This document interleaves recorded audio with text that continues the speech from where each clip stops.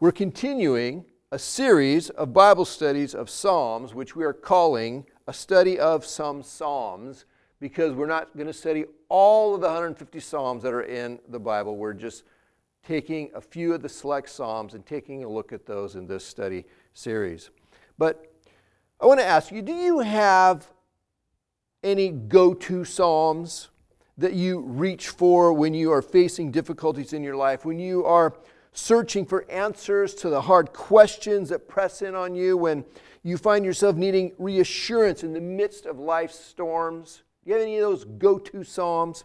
Well, one of my go-to Psalms is Psalm 139, which happens to be the Psalm that we'll be studying today.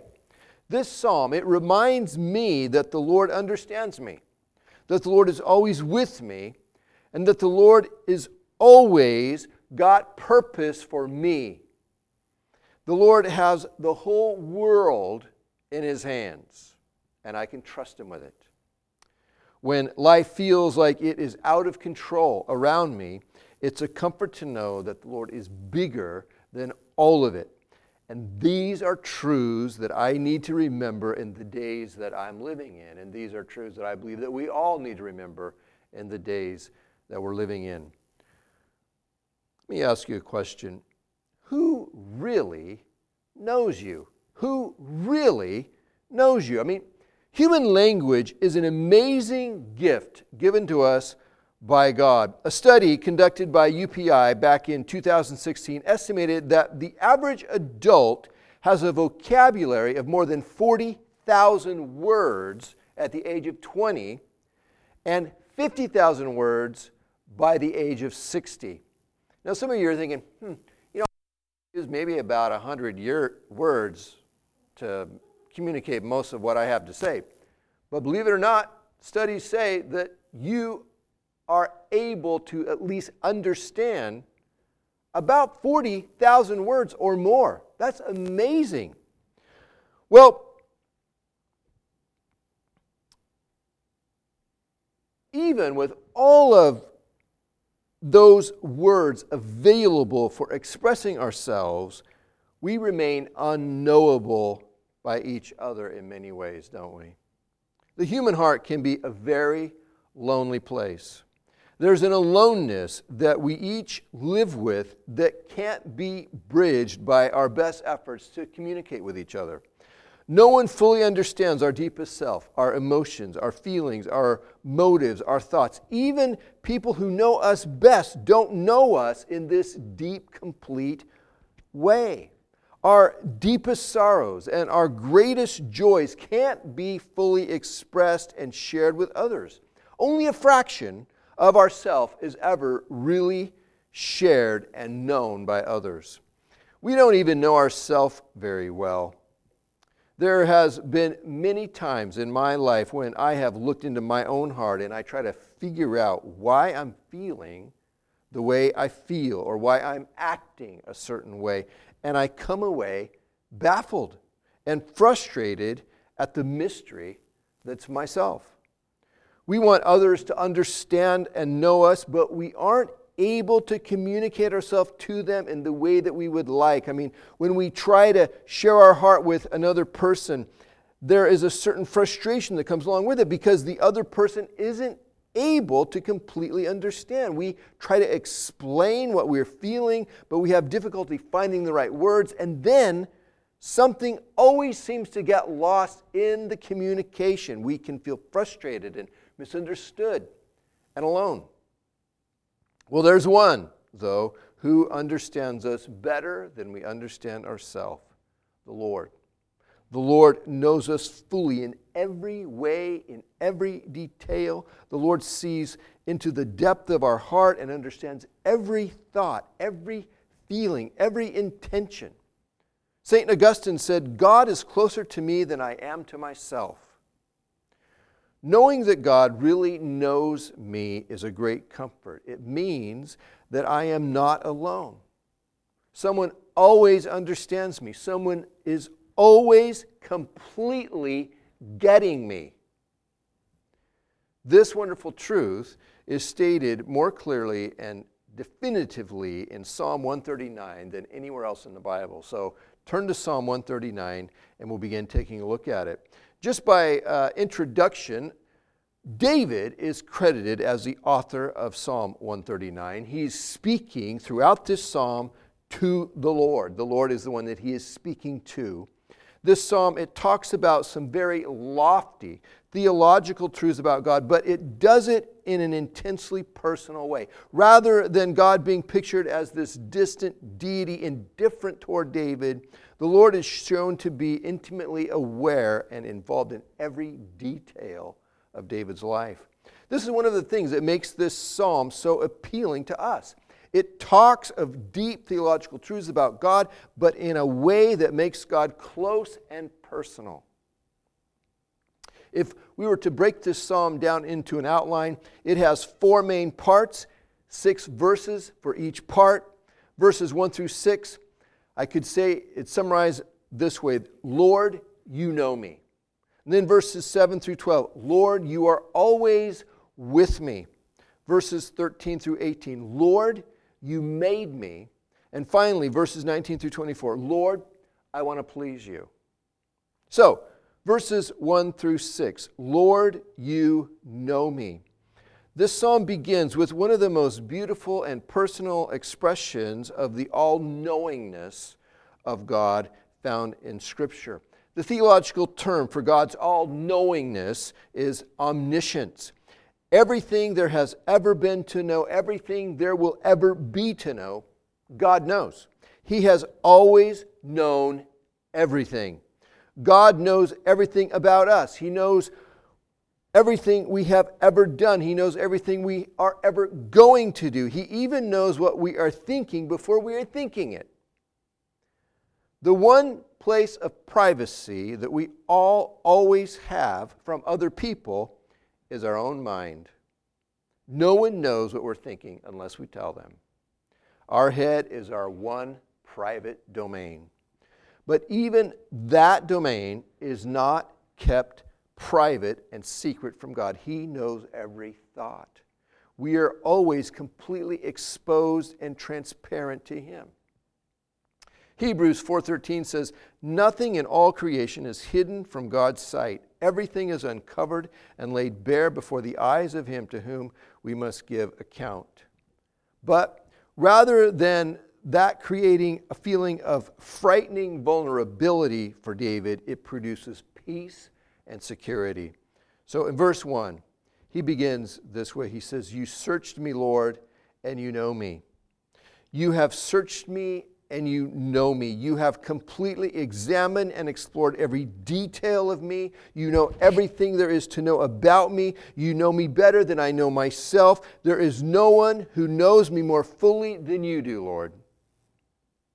To be truly known and understood is a tremendous comfort when we trust the one who knows us. Verse 2, you know when I sit and when I rise. You perceive my thoughts from afar. You discern my going out and my lying down. You are familiar with all my ways. David repeatedly in this psalm uses extremes to express the idea of the full breadth, the wholeness, the comprehensiveness of the Lord's knowledge and presence. And so here in this verse, he is doing that. He says, you know when I sit and when I rise. You discern my going out and my lying down. You know whether I am sitting or standing, whether I am coming or going, whether I am asleep or awake, whether I am resting or running, whether I am fretting and freaking out or peaceful. You know every position and situation I am ever in. You know what I am doing and what is going on around me at all times. He says, you perceive my thoughts from afar. You are familiar with all my ways. You, Lord, not only have a full knowledge of my actions and the activity that's going on around me, but you have a full knowledge of my very thoughts. You understand me completely. And that knowledge is not limited to distance or time. His knowledge of us is always immediate, relevant, up to date. Friends have to catch up with each other after they have been apart for a while. That's never needed with the Lord. He's always caught up, always knows what has happened and what is going to happen in our life. Verse 4 says, before a word is on my tongue, you, Lord, know it completely. The Lord knows us so well that He even knows what we are going to say before we say it, and knows the full and intended meaning of what we say. As we observed a little bit earlier, even with a vocabulary of 40,000 plus words, we have difficulty communicating with other people. Not so with the Lord. He understands completely. Before we say it, He knows it and understands it. 5, he says, you hem me in behind and before, and you lay your hand upon me. You hem me in. You encircle me. You surround me. You enfold me. Behind and before. You are behind me and you are in front of me. He says, you lay your hand upon me. The imagery is of the Lord placing His big, strong hands gently, carefully, lovingly over our life, nestling us into His protective grip, safe and secure. Verse 6, he says, such knowledge is too wonderful for me, too lofty for me to attain. This is all too wonderful for David to get his head around. It blows his mind. His circuits are being shorted when he tries to get hold of all of this. I'm lost for words, Lord, when I consider how amazing you are and how much you love me. Romans 11:33, Paul wrote, oh, the depths of the riches of the wisdom and knowledge of God. How unsearchable His judgments and His paths beyond tracing out. Who's known the mind of the Lord, or who has been His counselor? Who has ever given to God that God should repay them? For from Him and through Him and for Him are all things. To Him be glory forever. Amen. Well, in this next section, verses 7 through 12, they can be summed up by saying, Lord, you are always with me. The psalm now presents one of the most beautiful and personal expressions of the everywhere presentness of God in the Bible. And the theological term for God's everywhere presentness is omnipresence. All of God is present everywhere, all the time. There is no place in all of existence where we can go and be hidden from God. There is no escape from the all-seeing eye of God. God is closer to us than our own thoughts. We're never alone. He is always present, always aware, always sees, always near. Anywhere we go, God is there. God was there before we got there. So verse 7, he says, where can I go from your spirit? Where can I flee from your presence? And the answer to both of those questions is nowhere. Then he begins to elaborate on that in the next verse. He says, if I go up to the heavens, you're there. If I make my bed in the depths, you are there. Again, David is using the greatest extent that he can imagine in the vertical direction. No matter how high or how low he goes, the Lord is there. So he says, if I go up to the heavens, you are there. If I make my bed in the depths, you are there. The word translated depths is Sheol, which was the place of the dead. It was thought to be the deepest, most remote place in existence. And so I go up as high as I can imagine going, and you're there. And I go as deep down as I can imagine ever going, and you're there too. Verse 9, if I rise on the wings of the dawn, if I settle on the far side of the sea, even there your hand will guide me, your right hand will hold me fast. David uses the greatest extents he can imagine in the horizontal direction now. If I rise on the wings of the dawn. In other words, if he traveled east to where the sun's first rays of light appear in the early morning, the Lord would be there. Or if I travel on the far side of the sea, if he traveled west beyond the sea's horizon to where the sun disappears, the Lord would be there too. As far as I can go up, as far as I can go down, as far as I can go east, as far as I can go west, you are there, Lord. You are everywhere. No matter where I am, you will guide me, you will direct me, you will hold me securely. 11. If I say, surely the darkness will hide me, and the light become night around me, even the darkness will not be dark to you. The night will shine like the day, for darkness is as light to you. So he imagines if he were to try to hide in the darkest of places, he says, even there, he would be visible to the Lord. It's tremendously debilitating for us to be in a place where there is no light. Black is black, and we stumble around, groping, trying to find our way. We need light to see. Not so with the Lord. The Lord is not limited by the absence of light. The dark is as light to him. Nothing limits his ability to see and to know where we are. This third section, verses 13 through 18, could be summarized as, Lord, you made me. This third part of the psalm is a beautiful and personal expression of the Lord's amazing, unequaled power. The theological term for God's all-powerfulness is omnipotence. God possesses absolute power. There is nothing in all of the existence that equals his power. All other powers combined together can't equal the power of God. There is only one being in all of existence that can have the word Almighty used as an adjective for him. Almighty God. There's no thing that can ever come into our life, no thing that can ever happen to us, which is beyond the power of God to handle. He is always greater, bigger, stronger.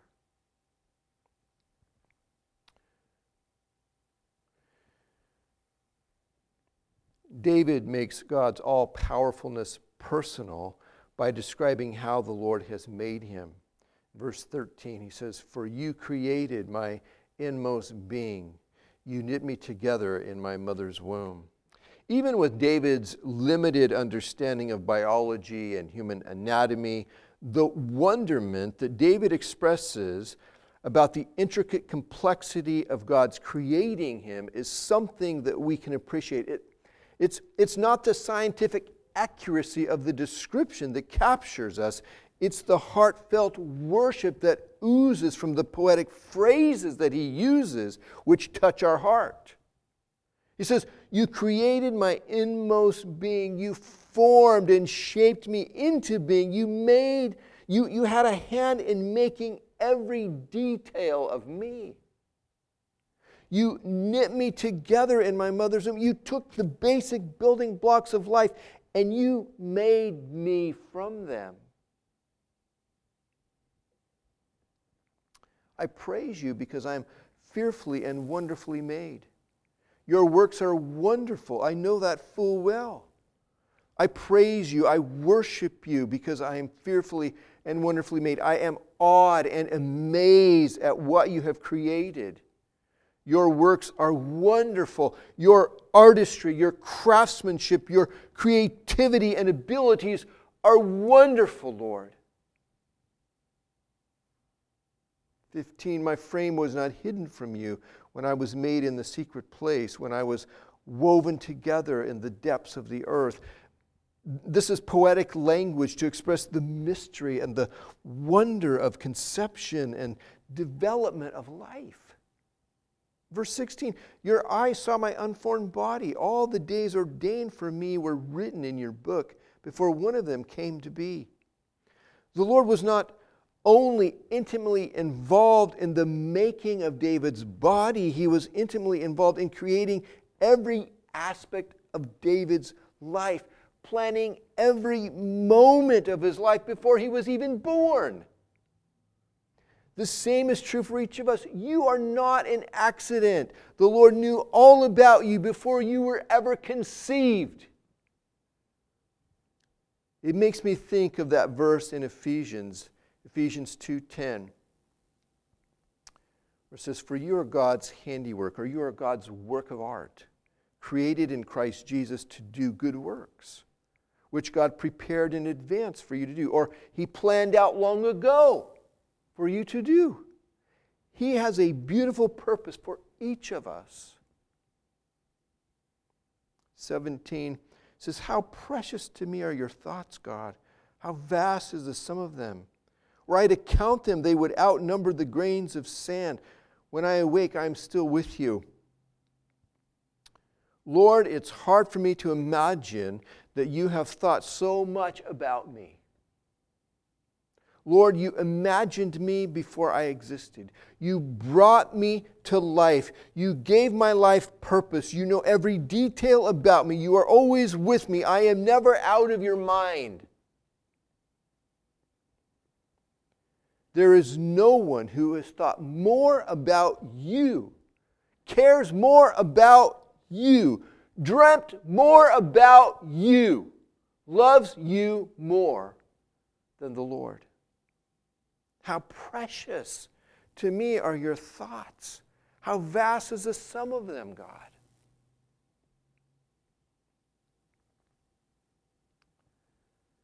Finally, this fourth and last part of the Psalm, 19 through 24, can be summarized with, "Lord, I want to please you."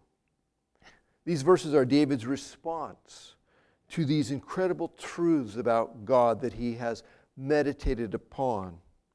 His response is, "Lord, I want to please you." Verse 19, it says, if only you, God, would slay the wicked. Away from me, you who are bloodthirsty. They speak of you with evil intent. Your adversaries misuse your name. Do I not hate those who hate you, Lord, and abhor those who are in rebellion against you? I have nothing but hatred for them. I count them as enemies. Now, David first here, he expresses his loyalty to the Lord. These verses are what theologians call imprecatory. There are entire psalms which are imprecatory psalms. Imprecatory psalms and verses are those which call down judgment or curses on one's enemies. And these kinds of verses, these imprecatory verses and psalms, they make us uncomfortable, to say the least. Not only as Christians, but also just in our modern sensibilities. We know that Jesus taught us in Matthew 5:44 to love our enemies and to pray for them. And this doesn't sound like that, does it? We know, though, that God opposes sin and that God's judgment is coming upon the evil of this world one day. So when we encounter imprecatory verses in the Psalms, we want to see them from the righteous perspective of God rather than as some kind of personal vendetta, which is what they may sound like on the surface. And we want to look for the heart intention behind those words of the psalmist. So in the case of verses 19 through 22 here of Psalm 39, we see a person who is expressing his loyalty to the Lord. He is aligning himself with God. He has chosen sides with the Lord. He is sold out to the Lord. He has thrown in with God. The Lord's friends are his friends, and the Lord's enemies are his enemies. He is concerned about the things that God is concerned about.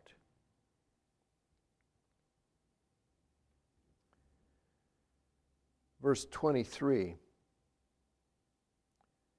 he ends the psalm with, "Search me, God, and know my heart. Test me and know my anxious thoughts. See if there is any offensive way in me, and lead me in the way everlasting." In these final verses, David's response to the Lord's all-knowingness, his omniscience, his everywhere presentness, his omnipresence, and his all-powerfulness, his omnipotence, is not to recoil in fear away from God, but to throw his life wide open to the Lord and invite him to examine him and to bring the Lord's wonderful knowledge and power to bear upon his life so that he can become more pleasing to the Lord and be drawn closer to the Lord. He seeks relationship with God. He says, "Search me, God, and know my heart." David began the psalm in verse 1 with the words, "You have searched me, Lord, and you know me." And now he invites the Lord to search him and to know him. He's asking for intimacy with the Lord. He has meditated on the Lord's reaching for him. And now he is reaching for the Lord back to him. David is not afraid. He wants the Lord to come close and to know him. He wants the Lord to come and to examine every aspect of his life. He knows the Lord loves him. He trusts the Lord. It makes us think of 1 John 4:18, where John wrote, "There is no fear in love, but perfect love drives out fear, because fear has to do with punishment. The one who fears is not made perfect in love. We love because he first loved us." He says, "See if there's any offensive way in me and lead me in the way everlasting." Lead me in your way, Lord, to follow your path, to be pleasing to you. I want for me what you want for me, Lord.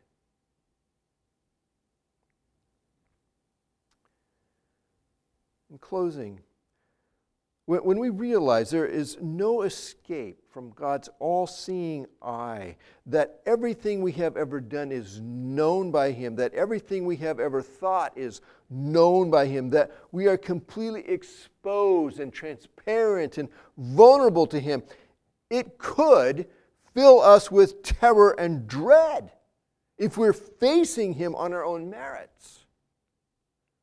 But if we are in Christ, the precious Son of God, covered by his righteousness, then the omniscience and the omnipresence and the omnipotence of God is a wonderful comfort to us. We are known and understood and watched over and protected by one who loves us beyond description.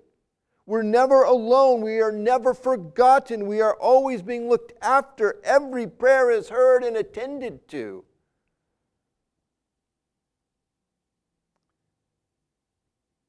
Romans 8:35, Paul wrote this. He says, "Who shall separate us from the love of Christ? Shall trouble or hardship, or persecution or famine or nakedness or danger or sword?" Verse 37, "No, in all these things we are more than conquerors through him who loved us. For I am convinced that neither death nor life, neither angels nor demons, neither the present nor the future, nor any powers, neither height nor depth, nor anything else in all creation will be able to separate us from the love of God that is in Christ Jesus our Lord." The all-knowing, everywhere present, all-powerful love that God has for us. Christian, rest in that. Find peace in it. Trust in it. He has you now and always. Let's bow our heads. Father, we thank you for this wonderful reminder that we are given in Psalm 139 of your love for us. You know everything about us. You are always with us. And you are all-powerful, Lord. One that we can absolutely trust in every situation. Lord, I pray for your people that you would fill us with peace, security, rest, joy.